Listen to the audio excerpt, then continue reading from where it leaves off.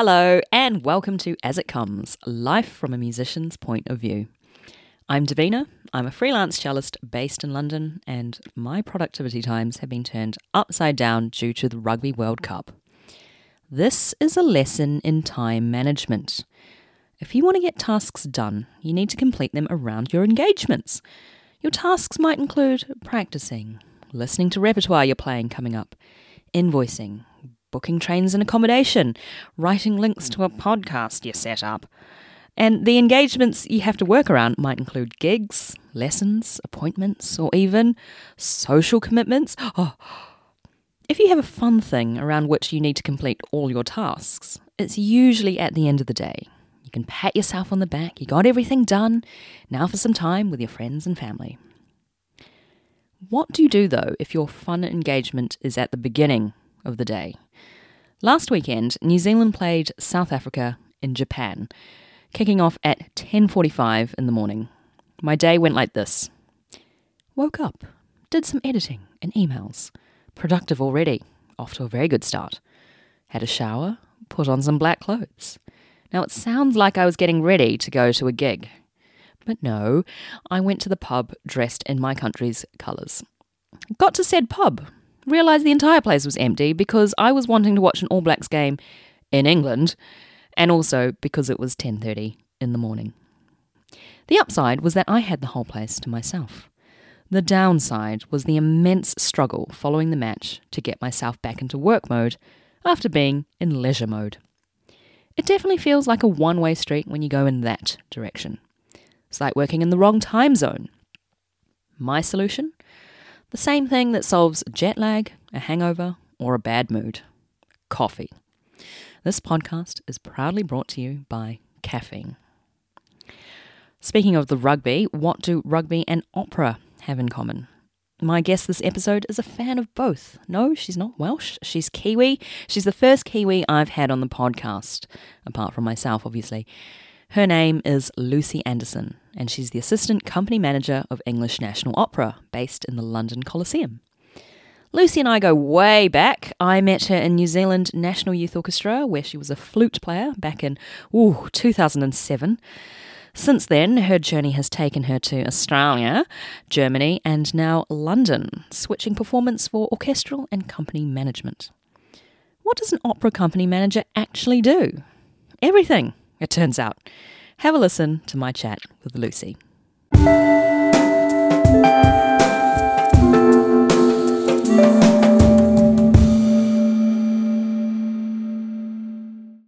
I actually have something for you. I thought because, congratulations, you are my first Kiwi guest. Amazing. I brought us some pineapple lumps for the occasion. Oh my God, you're amazing. For listeners who don't know pineapple lumps, Lucy, would you care to explain what pineapple lumps actually are? I mean, basically it's just all goodness in the form of a sweet. It's pineapple surrounded by chocolate. Pineapple marshmallow. Oh, sorry, pineapple marshmallow, yeah. Well, dig in. Hey, thanks. I thought that'd be quite a good podcast food because they're fairly silent. Mm-hmm.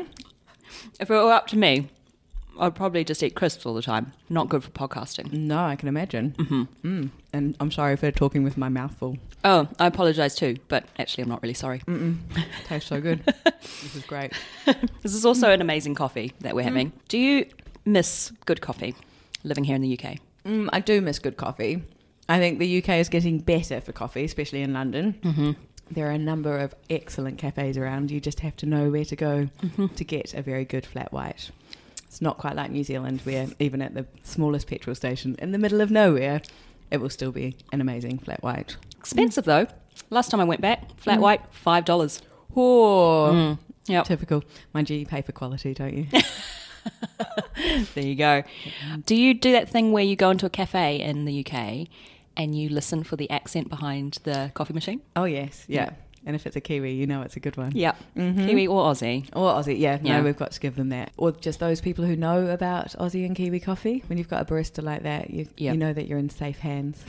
There are quite a few Kiwis or Aussies already in there, so that's a good sign of a good cafe as well. Very good sign. So, as I mentioned before, you're my first Kiwi guest that I've interviewed. Thank you very much for having me. Oh, it's a pleasure. Thanks for having me. We are currently in a small front of house room at the London Coliseum. which is the home of the English National Opera. It's a very ornate room, decorated with architraves and friezes, and the walls are embossed with lots of decorations. I feel very lucky to be here. Oh, you're more than welcome to be in here anytime you like. I've got to say the building is far more decorative and beautiful front of house than it is back of house. But I think that's true for most theatres around the place. That's true. How old is this building, do you know? It was built and opened in 1904. It's a Frank Matcham theatre, so he designed and built a lot of the famous theatres around the UK. But we are actually the biggest. Oh, well done. I think in terms of capacity anyway, so we're the biggest theatre in the West End. How many people? 2,400, I think. It's quite a lot of people.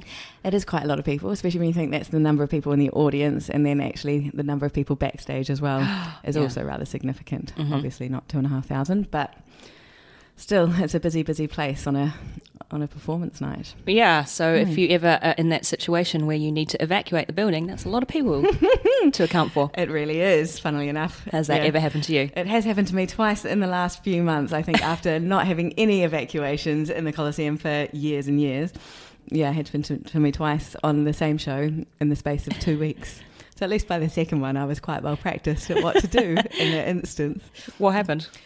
So the first one, there was a power cut in Leicester Square. Someone had cut through a cable, we think, but we're not sure. And obviously a big blackout when you're in the middle of a theatre. The emergency lighting came on straight away. But you've got to evacuate the building because that's running off a generator, and you've got a couple of thousand people in the building who need to get out. Oh. I think the first one that we did, it was at the half, so half an hour before the show began. So the audience, there were only a few audience members in. We hadn't yet opened the house. And so the audience were in the bars. And then that's front of house's job to clear them out. That's fine. We were on stage just having finished the warm-ups. And then we just evacuated everybody. It was rather funny. We had Kelsey Grammer was in. We were doing Man of La Mancha.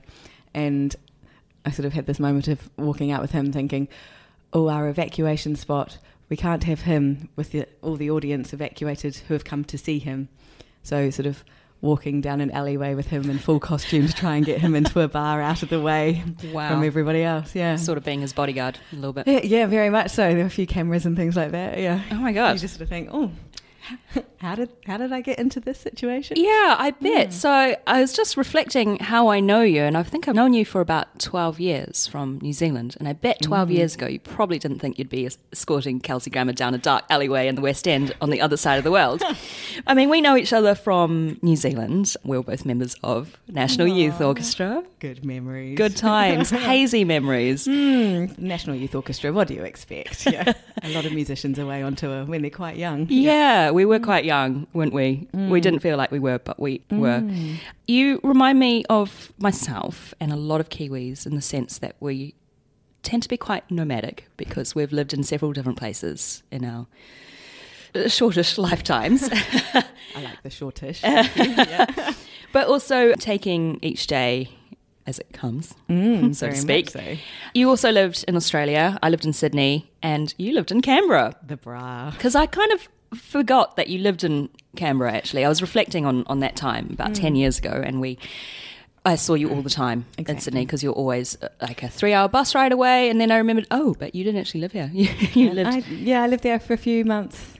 About 5 months after I'd lived in Canberra. Like you say, I did go up to Sydney quite a few times, mainly, to be completely honest, there wasn't very much going on in Canberra. And I was trying to work out, what does everybody do here on the weekends? And it turns out it was, in fact, going to Sydney. Yeah, they leave town, don't they? They leave town, yeah, very much a government and university town. It's a funny place, isn't it?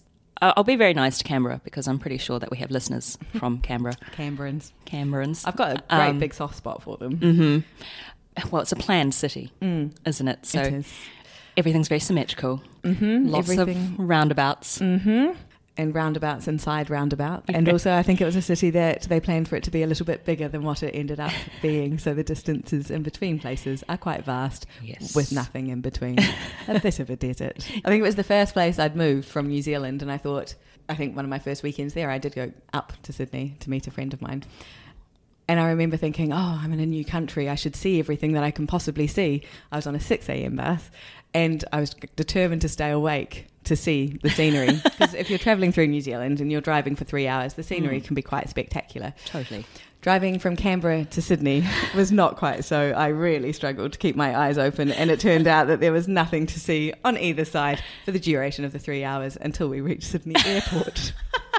It's like being on Mars, isn't it? Everything is red. Yeah, and flat and rocky and... No trees. No trees. Yeah. And nothing. We're so lucky coming from New Zealand, aren't we? I know. Well, that's sort of like the danger when you do go back there and you're driving around, and then you have to be careful not to drive off the road, because you'll turn the corner and there will be this incredible vista of mountains and exactly. I think lakes. We take it for granted and we appreciate it when you go away. Mm-hmm. Well, it took me moving all the way to the other side of the world and to go back on holiday to finally visit the South Island. So yeah, good times in Australia, and then following that you left me. I did. Yeah. I'm so sorry, it wasn't personal. Your journey took you to Germany. Can you tell us in a bit more detail as to how you ended up in Frankfurt, of all places? So there was a teacher in Frankfurt who I knew through another flute playing friend of mine. He had some great students and was a great player. She sort of contacted him on my behalf. He said, look, I'd love to have you in my studio. That would be great. And actually, at the same time, we're looking for an au pair for our 5-year-old English and German speaking daughter. So they needed an English speaking person basically to help out their daughter because they wanted her to be bilingual. She's probably now trilingual. So I went and studied with my teacher. I lived in their house in a beautiful apartment in Frankfurt, eating amazing food, drinking amazing wine. I didn't have the normal student lifestyle, I must admit. I was very, very lucky. And I had a live-in teacher. Wow. Had its pros and its cons, I think. I couldn't practice in the house without an extra pair of ears, which sometimes you want and other times you just want to do some bad practice, you know. Yeah, just get that stuff out of your system. Exactly, just, you know, the days you're not really feeling it. Mm-hmm. And then after that, you moved to Berlin. Berlin, exactly, yeah. So I think Frankfurt was never going to be my city. It was a great city to be a student in because, again, like Canberra, there wasn't much going on. I think the only part of Frankfurt I've been to is the airport, and even that's not very impressive. Exactly, yeah. It's very much a financial centre, so unlike other European cities, it's got lots of skyscrapers. It was completely destroyed in the Second World War, so everything's quite a new build and not necessarily the prettiest city. It's not... When you're in New Zealand and you think, oh, beautiful old European cities, Frankfurt is not that. But again, I've got a soft spot for it. How did you fare with the culture shock of moving all the way from the Antipodes to Germany? Moving to Germany, I think, now I look back and I think, God, how did I do that when I was so young? I must have been 22, which now, looking back, feels like it was quite young. At the time, it was probably the right age to do it because you've got no fears. I think on the outside, it's a Western country. Everything's quite similar. And then it's not like going somewhere like China or India and getting culture shock where it's so obvious. It sort of took a little bit more scratching the surface to realise the differences between German and New Zealand culture. And I think they are two quite stark ends of a spectrum. New Zealand's quite relaxed, laid back. Germany's not. Sure. New Zealand, you sort of have a relaxed time zone. Germany, if you're arriving on time, you're already late. That's good training for being a classical musician, though. I mean, yeah, definitely. Because that's what they always say. If you're turning up to a rehearsal, you've got to get there before the rehearsal starts. Mm-hmm. If you're on time, you're already late, as you say. Yeah. How did you fare learning the language? Well, I spoke about 4 words of German when I moved there, and I thought I was basically fluent. Yeah. Doing really well. Yeah, it was one of those things everybody said to me again before you leave, oh, living in Germany, you'll learn the language like that. And you do learn the language, but you do have to put in some hard work. I think I had to do a language course as part of my studies in the Hochschule as one of the requirements.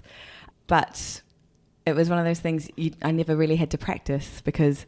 You go to a class, you learn some words, and then they're actually all around you. I think in Germany you're very lucky as well because everybody speaks amazing English, but then that also makes it harder to learn because they see that German's not your first language and then they'll help you out by speaking English. So I really had to persevere and actually respond again in German. Yeah. And it's one of those things you learn to understand far more before you can say it. I remember one of my friends saying to me, she's like, oh, you've learned German so quickly. It's because you can't not be in a conversation, can you? Always got to put your 2 cents. I know. I think I found it really frustrating to sort of sit at a dinner table, and it gave me a whole new level of understanding for people who'd moved to New Zealand or to other countries who were doctors and then driving a taxi. They've still got that same level of intellect and that same knowledge and experience. They just don't have the vocabulary with which to express it, and therefore people judge them on what they can say. So I used to sit at dinner parties and think, oh, I've got an opinion, I just can't say it. That must be really annoying. But then I guess you learn so much from observing. I guess that can be said in the music world as well, learning from your peers, learning from those around you, and then sort of assimilating that knowledge before you can kind of express it yourself. One thing, I remember sitting in orchestral rehearsals when I'd been in Germany for a month, and it made me so aware of how much a conductor says, not with his words, not with his voice, with his language, but actually what he's saying and what he wants is through the expression on his face, through his gestures. Also, how many words were Italian, piano, forte, all of course, this. You sort of realise we have an international language. Language and music is universal. There we go. How could we get any more cliched? But it was only the bar numbers that I found really hard to keep up with. Yeah. So they'd be like, 141. And by the time I'd worked out 101 and 40, they were already at 150. Oh my gosh, yes, because that's the thing about German numbers. The second number comes first, doesn't it? Yeah. Yeah, I find that difficult. If I go to Stuttgart and I'm listening out for the train numbers. Oh, yes. Yeah, and I'm just like, why is it 2 and 40, not 42? There is no reason. Actually, I'm sure there is. It's Germany. Oh, yeah, there must be a reason. And at least it's consistent, because I imagine people learning English would have a far worse time. Exactly. There are so many times that I'm so grateful that English was my first language, even if I do speak it with a very thick New Zealand accent. Your accent is lovely. It's music to my ears right now. Thanks. We'll get fresh airs. One of my German teachers said to me once, she was like, oh, Lucy, you've learned so much German so quickly and none of it from me. Where have you learned it? And I was too embarrassed to tell her the Kneipe, which was the pub. It means you're socialising with locals and my friends, and therefore, you lose a little bit of your inhibitions. Yeah. Well, I think that's the best way to learn, really, isn't it? Is the practical side of things. What, being drunk? What? Sure. We've all learnt a lot in that way. But many a lesson, many a time. I mean, the practical side of things is just learning to do things by doing it. Exactly. And like in the music world as well, there's only so much that you can learn from a theory book or from reading. Very much so. Reading about your craft, but at the end of the day, you have to just get in there and do it, don't you? Exactly. And learn the rap and know the rap and listen to the rap and play the rap. Yeah. Yeah, I think that's one thing I actually realised in Germany, that I was so fortunate to have come from quite a small country, because you did get that practical experience in New Zealand. By the time I'd moved to Germany, I'd already played with Wellington Sinfonia, New Zealand Symphony Orchestra. I was in the Royal New Zealand Air Force Band. Yeah. So by the time I got to Germany, I'd had a lot of practical experience playing in orchestras, which meant that I therefore got a lot more experience. They were more willing to take me on. I think within my first few months of being in Germany, I was already playing with Hessische Rundfunk, basically the Frankfurt version of the BBC, because even though I studied with a lot of flautists who were amazing, they hadn't had that exposure to playing in professional orchestras. Yeah. I imagine that's hard coming from this side of the world. I notice this, people in the UK, and they've never played certain staples we would consider, like a Brahms symphony or a Beethoven symphony, because there's so much competition for those spots. And you hear about people that study in colleges here in the UK and they had to audition to get into their college orchestra, and I just think, well, there were only 6 in my year. We had no choice, we just all had to do it. It was a requirement. Yeah, exactly. And it's like, if we didn't show up, well, that was like a significant fraction of the section that wasn't there. Exactly. Yeah. So I think we were really, really lucky. I felt the same actually coming over, and it's like, oh yeah, no, I've played this piece before. People being like, why, Exactly. I think one thing we did miss out on, though, is, and that I realised when I got to Frankfurt, we don't have the exposure to all the big international orchestras. I think by the time I'd moved to Australia, I'd only ever heard the New Zealand Symphony and the Auckland Philharmonic play live, and Wellington Sinfonia. Auckland Philharmonia. Sorry, yes. Says the Aucklander. I have to. Yeah. That's my old orchestra. But then going to Frankfurt, and just down the road, 5 minutes walk away from my house in the Alte Oper, the LSO would come, Berliner Philharmoniker, so many amazing orchestras all just down the road, and all so cheap. And I just couldn't believe the access that I got just to sit there and watch amazing programs played by amazing orchestras with amazing conductors. Yeah, such a variety as well. Exactly. You sort of learn, your ear becomes quite different, or you train your ear quite well. and realised that actually you can't judge an orchestra just on the orchestra. It's not until you've seen them with a variety of conductors that you really realise their capabilities. And same conductors, you can't judge them on just one program. You have to see them perform a variety of programs with different orchestras, see their true value and what they're really capable of. Seeing kind of that relationship flow between conductor and orchestra. Exactly. It's not just as straightforward as we think. Oh no. Well, as straightforward as we'd like it to be. Particularly now working in management side of things, it's quite different as well. Yeah. So tell us about how you got into the management side of orchestral playing. So coming from a performing point of view, as I mentioned earlier, you moved from Frankfurt to Berlin. Tell us a little bit about what led you there. So when I was in Frankfurt freelancing and studying, and then I knew that I'd always wanted to live in Berlin, I started playing with a lot of orchestras up there as well. One of them was called Ensemble Mini. Ensemble Mini was an orchestra originally created by the members of the Karajan Academy from the Berlin Philharmoniker, and they had decided they wanted to sort of continue playing together and created this orchestra. So Ensemble Mini, sort of in the name, but it's a very small orchestra. Except instead of being a chamber orchestra, they actually do big works, but in what we called Kleine Besetzung, which means sort of small arrangements. So we would do a Mahler symphony, but for 16 players. So wow, single string, single winds, and an accordion, which helped fill out the part. Oh yeah, okay. So there's your harmony. Exactly, yeah, a bit more depth to the sound. Who was responsible for arranging those? So some people were commissioned to do the arrangements. Okay. The music director had done a couple as well. It was an amazing experience. I mean, one, playing with them, we'd played in the Berlin Philharmonie when I was there, which was great. And then I sort of took on their management as well, because I decided this was something I quite enjoyed doing. And what I liked about the orchestra is that because it's mini, you can go into venues that wouldn't normally be home to classical music. It doesn't have to be in a concert hall. Mm-hmm. And I liked the idea of sort of making concerts accessible.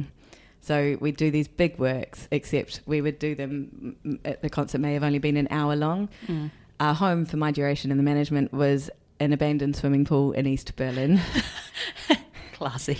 That's classic. Typical Berlin. Remnants of the DDR. I mean, yeah, very much so. It was great. So the swimming pool, the owners had actually turned it into a nightclub as well, because who doesn't want to go clubbing underneath an abandoned swimming pool amongst all the water pipes?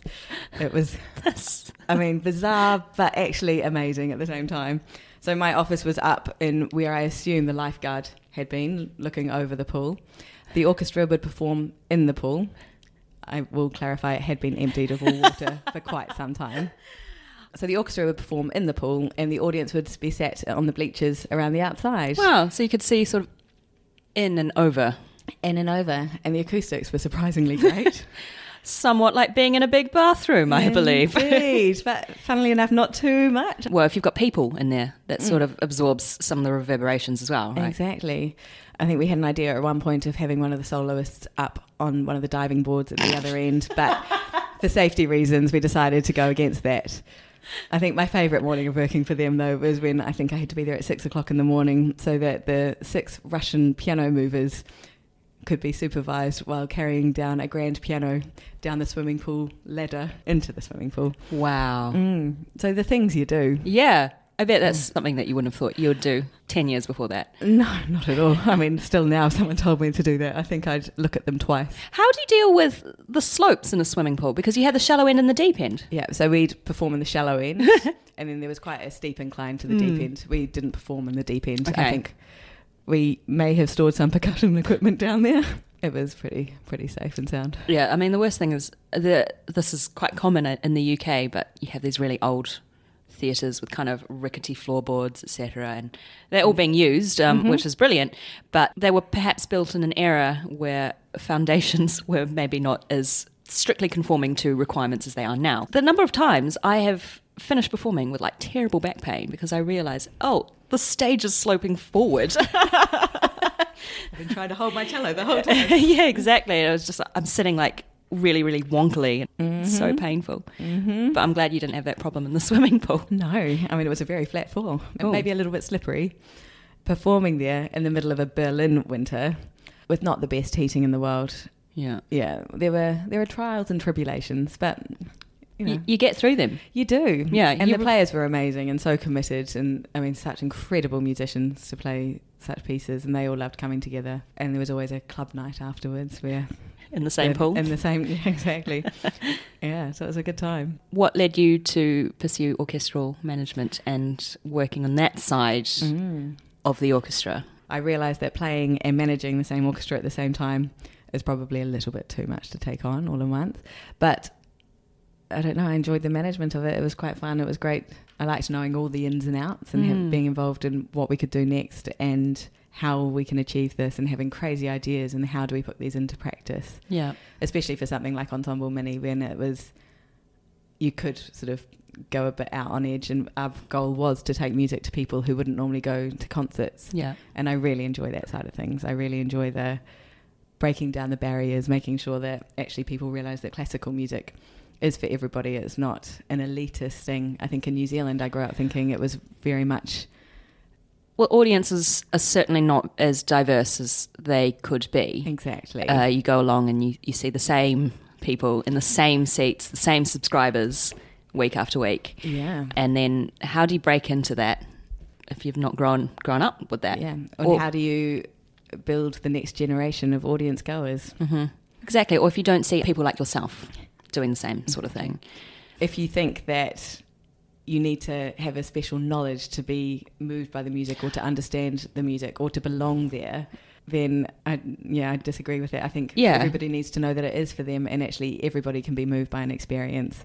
And you don't necessarily need to articulate how something makes you feel. And I think that's the problem is, I've spoken about this many times, I'm sure, but you do get the odd audience goer who has to give a full-on in-depth analysis into what they've just heard. And it's like, is this for my benefit or is this just for you? Exactly. And it's like, if you liked a piece and you don't really know why, then that's fine. And you don't need to talk about it. Likewise, if you didn't like a piece and you didn't like it, that's also fine. Exactly. Music is going to touch people differently. And I think that's what I really like now working at English National Opera, because the motto of E&O is opera for everyone. And there are a number of new schemes at trying to get young people in to the opera and sort of creating accessible programs and shows and everything so that people actually just get exposed to it in the first place. Mm-hmm. We've got a under 18 scheme where it's free tickets for anybody under the age of 18. Free, which is amazing. That's incredible, because I remember when, in New Zealand, I remember getting $10 rush tickets. Exactly. That's pretty good, but free. And it's just the natural response you get from kids. That, sort of when people are a bit more grown up, they think, oh, I can't clap until other people are clapping. That raw response of, even cheering when someone takes their shirt off on the stage, it gives us all a good laugh. Right, yeah. That's the thing with kids is the way that they respond to things, as you say, is very raw, very kind of organic. And it reminds us of the delight that we actually get from witnessing live music. And it's watching other people sort of react to that as well and realising that they can cheer as well. It's quite nice. Obviously, you didn't stay in Germany, but it sounds like you were armed with quite a new skill set to come to London. What brought you to London? I think just life, really. I knew that I didn't want to stay in Germany. A lot of my friends were in London, and I thought, well, the best time to move there would be when all my friends are there from home, who I hadn't lived with for years and years and years. Mm-hmm. So I came over to London, just literally sort of packed my bags, went home to New Zealand, applied for a visa, and then got on a plane as soon as I had it. That's such a Kiwi thing to do, isn't it? I'm the same. That's why I think you remind me of me. It's just that feeling of, oh yeah, I'll just get on a plane and just see what happens. Mm-hmm. And then here we are, just doing random stuff, making a podcast, for example. But it's that kind of Kiwi attitude that there is stuff out there. Yeah. Isn't there? I think I was always really lucky to have great friends as well. So I knew coming to London especially that when I got here I could crash on someone's couch and there would be people to help me out, and you're away from your family but you've got people in the know, and which in Germany originally I didn't have anyway, so it was sort of nice. And it was also nice to come somewhere that was English speaking, something a little bit more aligned to my culture back home, a bit more banter that was lacking in Germany. I think when I moved to London, a week before I moved to London, I didn't even have a place to stay. Exactly. But I just thought, I'll be fine. I'll just see what happens. She'll be right. Yeah, exactly. And luckily I did have a place to stay, and subsequently stayed for another 6.5 years. Exactly. But it's just that attitude that things will be fine if you you prepare for the worst, but quite often the worst doesn't happen. Exactly. And I think also that arrogance of youth in a way. You're not worried about what will happen because you've got no idea what will happen. I know. Well, I just wonder, would I have that now? Yeah, I don't think I would. I don't know. I can't imagine moving to a country now where I didn't speak the language and knew nobody. Yeah. And just taking one suitcase and being fine with it. Oh gosh, I've got so many possessions just sprawled throughout the world. Sometimes I think, oh gosh, where's my piano part to the Schumann cello concerto? Oh, I think it's in my dad's place in Melbourne. No, I'm the same. I think I've still got a cupboard storage in Canberra 10 years ago. 10 years ago. I think I'm going to kiss goodbye to that, yep. And here you are now assistant company manager at English National Opera. I am. Bizarre. Bizarre, very bizarre. I don't really know how I got here, but yeah. But then it's kind of one of those things where you end up in an incredible job, and I imagine you look back on your path and you look back to certain things that did happen, like, for example, moving to Germany, managing Ensemble Mini, that just add to your skill set, which enable you to take on a job like this. And then you think, oh, yeah, I guess it does make sense. Yeah, totally. Also, when you're studying music or being a freelance musician, you kind of develop natural organisation skills yourself anyway, and all that sort of management of time and rehearsals, and so you learn a lot of skills that aren't necessarily on paper, but you do develop quite good life skills. Yeah. Logistics. So many people, myself included, won't know exactly what your day-to-day life consists of as assistant company manager of E&O. So can you enlighten us a little bit about that? It's one of those things that everybody always says, so what do you do? I don't know. I'm busy all the time, but I couldn't tell you what I actually did. It's one of those things that there could be anything in a day. It's quite unpredictable. There are definitely no 2 days that are the same.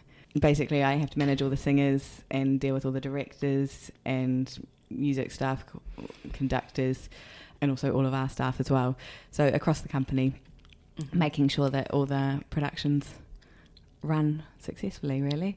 Is that sort of making sure people are in the right place at the right time? There is always a lot of that, I think, in any form of music management. And it's just making sure that people are okay, doing a lot of scheduling and balancing a lot of shows at one time. So we tend to have, I think we've got 5 shows rehearsing, or we start rehearsals next week, and then 5 shows up until Christmas, and then another 5 shows after Christmas. So when you think of the logistics of having all those shows in rehearsal, or various dates of rehearsing in a studio, rehearsing on stage, performing on stage, it's quite involved, really.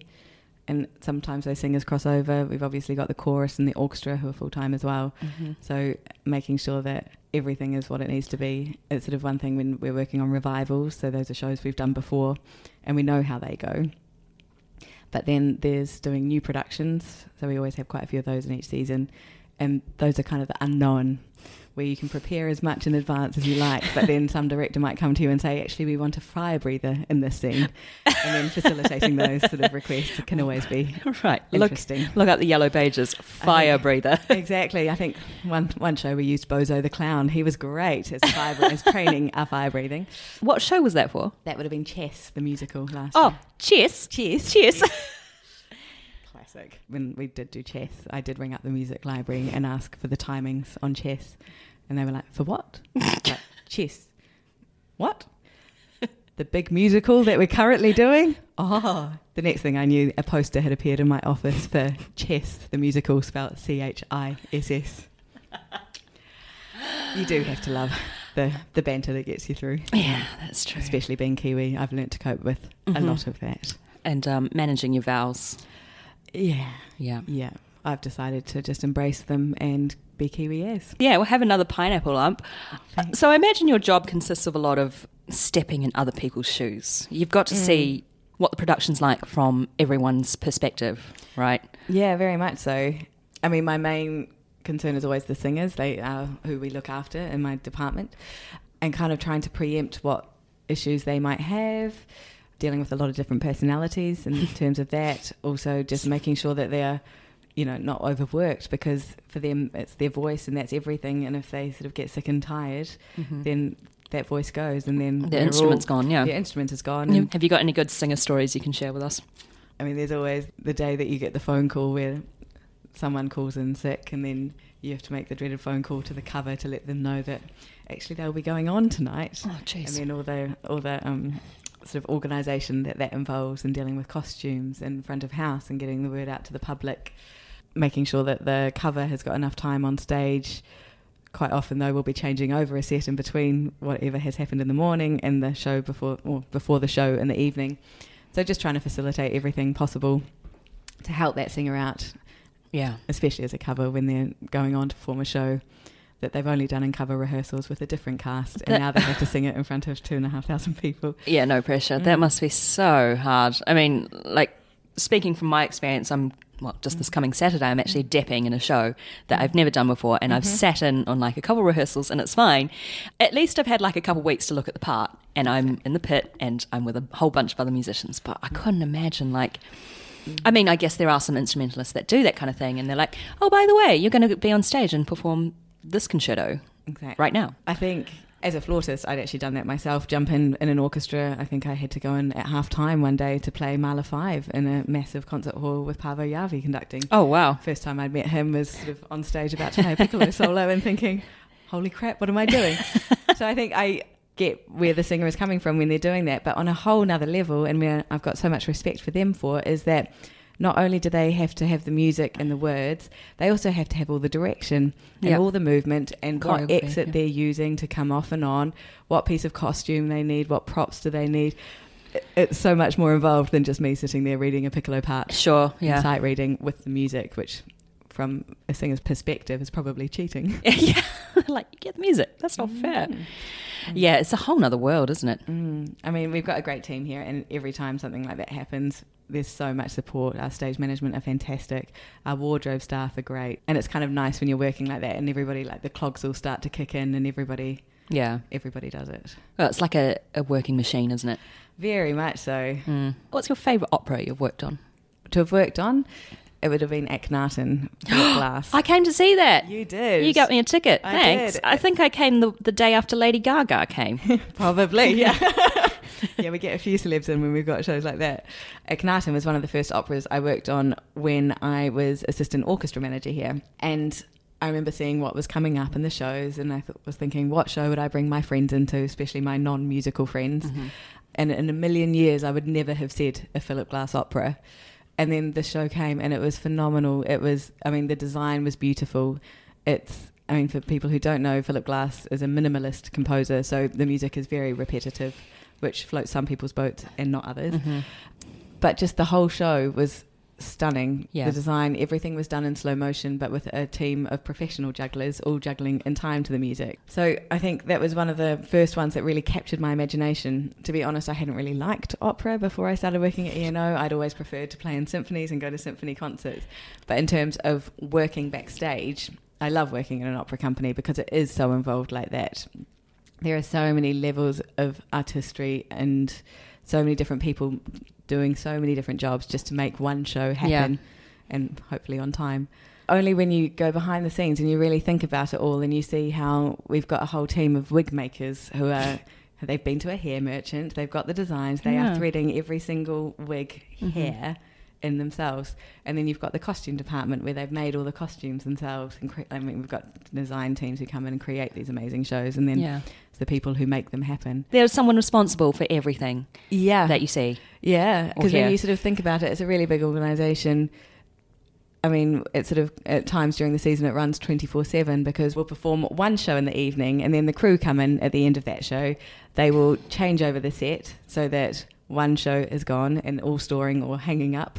You'll be amazed how many pieces of set we can hang backstage while another show is being on. Then the next morning we'll have a stage rehearsal for another show. The afternoon they'll turn over again, and we will have another show the next evening. So it's quite amazing, and the sort of the cogs and logistics of making that work was quite eye-opening when I got here and realised on how many levels an opera house actually operates. It's nice to come into a company and see so many different levels of creativity and artistry and all these crafts. I mean, we have a full-time milliner who makes all the hats. Is that what a milliner is? Yeah. A hat person? A hat person. Wow. I mean, she's phenomenal. And when you think, well, yeah, actually someone does have to make those, and they all have to fit on individual people's heads, and they have to be designed so that people can be on a set and sing in them and move around in them. I think what I like about it the most is coming in and seeing so many levels of artistry and creativity and people who are so good at their craft.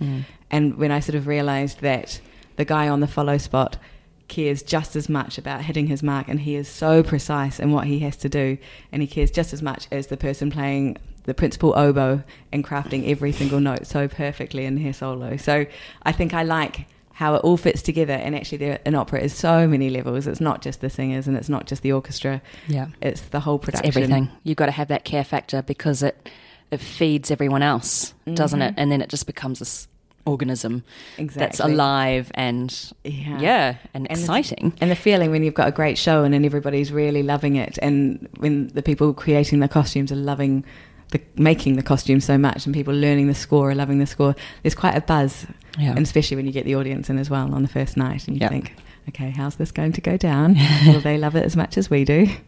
So you mentioned earlier you have a passion for bringing new audiences in, making music more accessible for a wider audience. So what's E&O doing to draw new audiences in? What kind of things can people look out for in order to attend the opera if they perhaps haven't done so before, but they're thinking, maybe this is something I could get into? I think at E&O we've got such a push to get a new audience in, and that's something I feel really passionately about, even though I'm not in our marketing team and I don't know how to do it properly myself.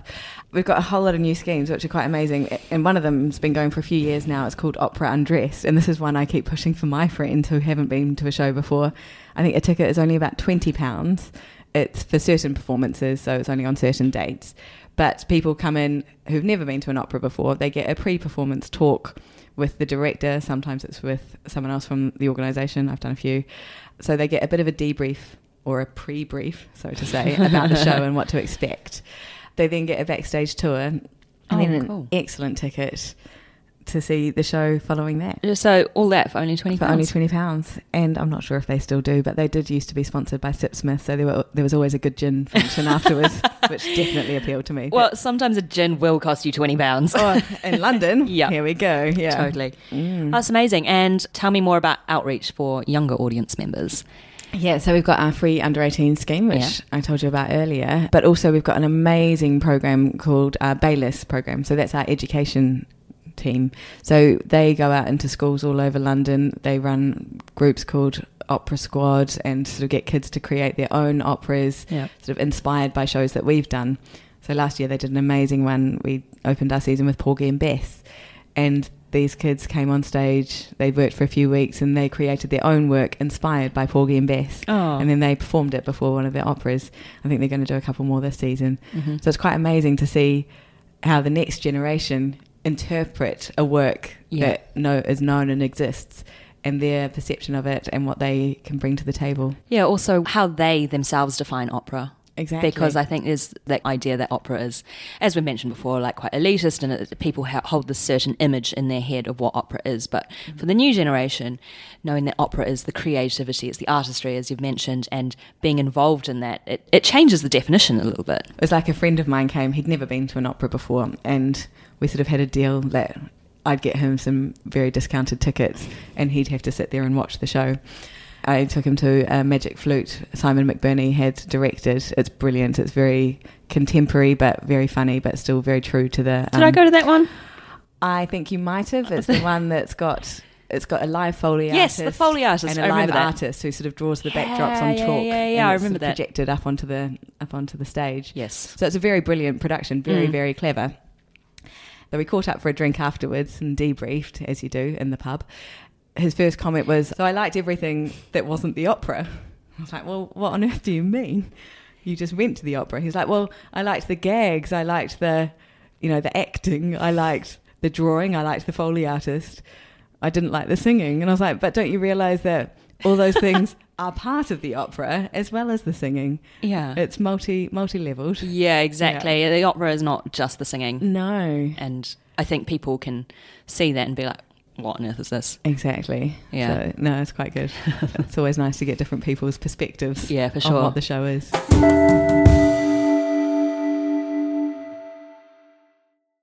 So I've got a really serious question now. Oh, please. Can you tell me, what do you think are New Zealand's chances of retaining the Rugby World Cup? Oh, this is a very sensitive topic, Davina. I have to bring this up with you because I feel like a lot of our time that we spend together as friends is sitting in pubs watching rugby matches. I mean, is there a better pastime? I think not. I hope that our chances are very high. I have to be honest that I don't think I'm as positive as I would have been for the previous 2 World Cups. For 4 years ago, we've lost Richie McCaw. Exactly. And DC. And DC. Dan Carter. What a shame on many levels. What other levels might you be talking about? I mean, his jockey underwear advertisements on the side of buildings in New Zealand were a particular favourite of mine. Oh, don't worry. You've got that photo of me when I met him in my local cafe in New Zealand. Yeah, indeed. Yeah. New Zealand's a very small place.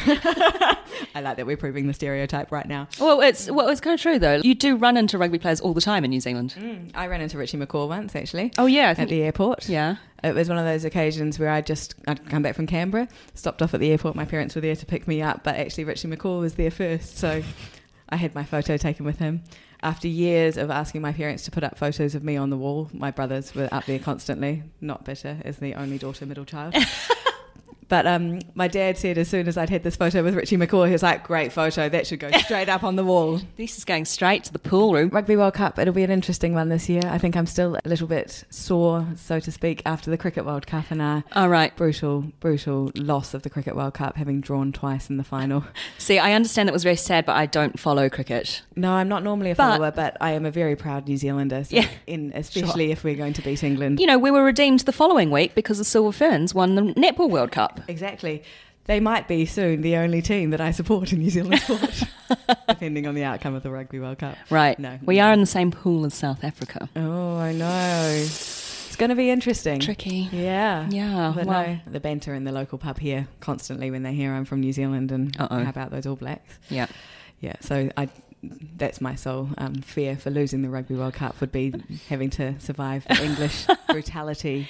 Yeah, having your head hang in shame. Exactly. But no, I've still got faith in the boys. Yep. Okay. They will come out strong. I'm looking forward to going to the pub with you. There's going to over be the next few months. 8 a.m. starts. Oh, early. Yeah, so a bit of daytime boozing I'm anticipating.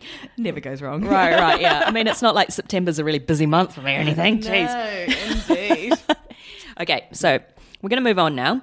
As I mentioned to you before, there are some surprise questions. Right. So this is the wild card question round where this is your chance to choose what I ask you next based on 3 topics that I give you.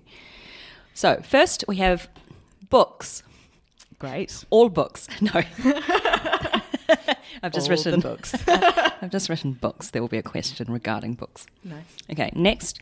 Opera's greatest hits according to Lucy. Great. And number 3, listening habits. Oh, I'm going to go with books. Books. All books. All books. Great. What are you reading right now? Right now, I'm actually reading a book that should appeal to you. It's called The Lido, or The Lido, and it's set at Brockwell Lido around the corner from your house. So it's a lovely book that's sort of set in an area that I know quite well. That's one thing I like about London is reading novels and watching TV shows and movies and sort of spotting all the places that you know. Yeah. Have you ever played Monopoly since you've moved to London and then you realise that all the properties on the Monopoly board are actual places? Yeah. Yes, indeed. Yeah. They had to get them from somewhere. They couldn't think of them themselves. No, obviously. So is this book, is it a novel? So it's a novel. It's actually non-fiction? quite a nice, light summer read. Okay. I was reading it on that 40-degree heat wave, hottest day on record day, because I wanted to go to the Lido, but actually they were all overrun in typical London style. So instead I sat on the balcony and I read a book about a Lido. About the Lido. instead. It's almost like I'm there. Well, it's probably a good thing that you weren't there because that made the news, actually. There was they had to call the police to handle the queues, of course, because there were queues in the UK. Yeah. But also there were queue cutters. So there were people pushing in, and then I think there was maybe a little bit of a brawl. I mean, it's a wonderful place to be. I'm really lucky that I live super close to it, but I've actually only been there once. I went there once and it was a freakishly hot April day. Oh. And I very luckily got in an hour between yummy mummies with all their babies. So they'd departed.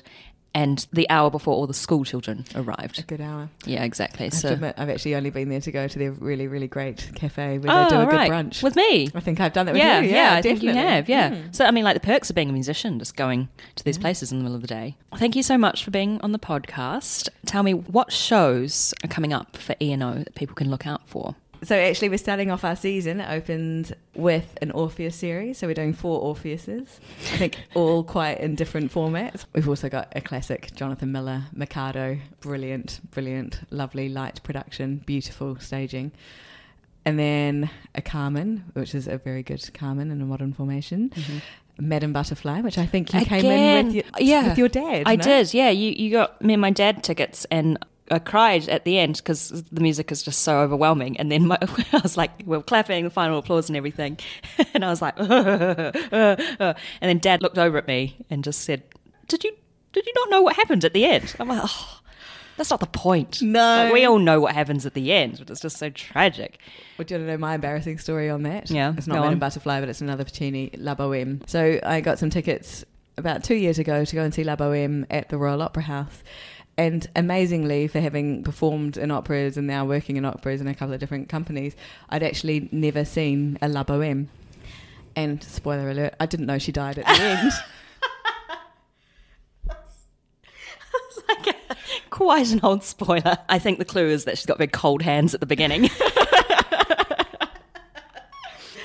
And it was sort of one of those embarrassing things that, how do I work in opera in quite a major company and I never knew that Mimi dies at the end of La Boheme. What did you think she was just going to pull through at the end and she's lying there? I was optimistic. Oh, okay. Well, good for you. Sadly, opera is not like the movies. No, it's not. It's not always a happy end. In fact, it's more often than not. Yeah, quite not tragic. a happy end. Yeah. It's been an absolute pleasure. Thank you so much, and thank you for the pineapple lumps. No probs. On to a winner. Awesome. Thanks, Lucy.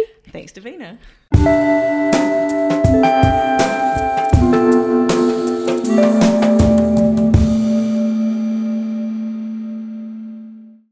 That was Lucy Anderson, and I hope you found our conversation interesting. It's been a pleasure having so much Kiwi to listen to during the production process of this episode. Don't tell me after listening to that you can't tell the difference between a Kiwi and an Aussie accent, because I think we've made it crystal clear. Following last episode's story of the obotastic bride, this week's Music College Didn't Prepare Me comes from Dan Burrows with another wedding-related story.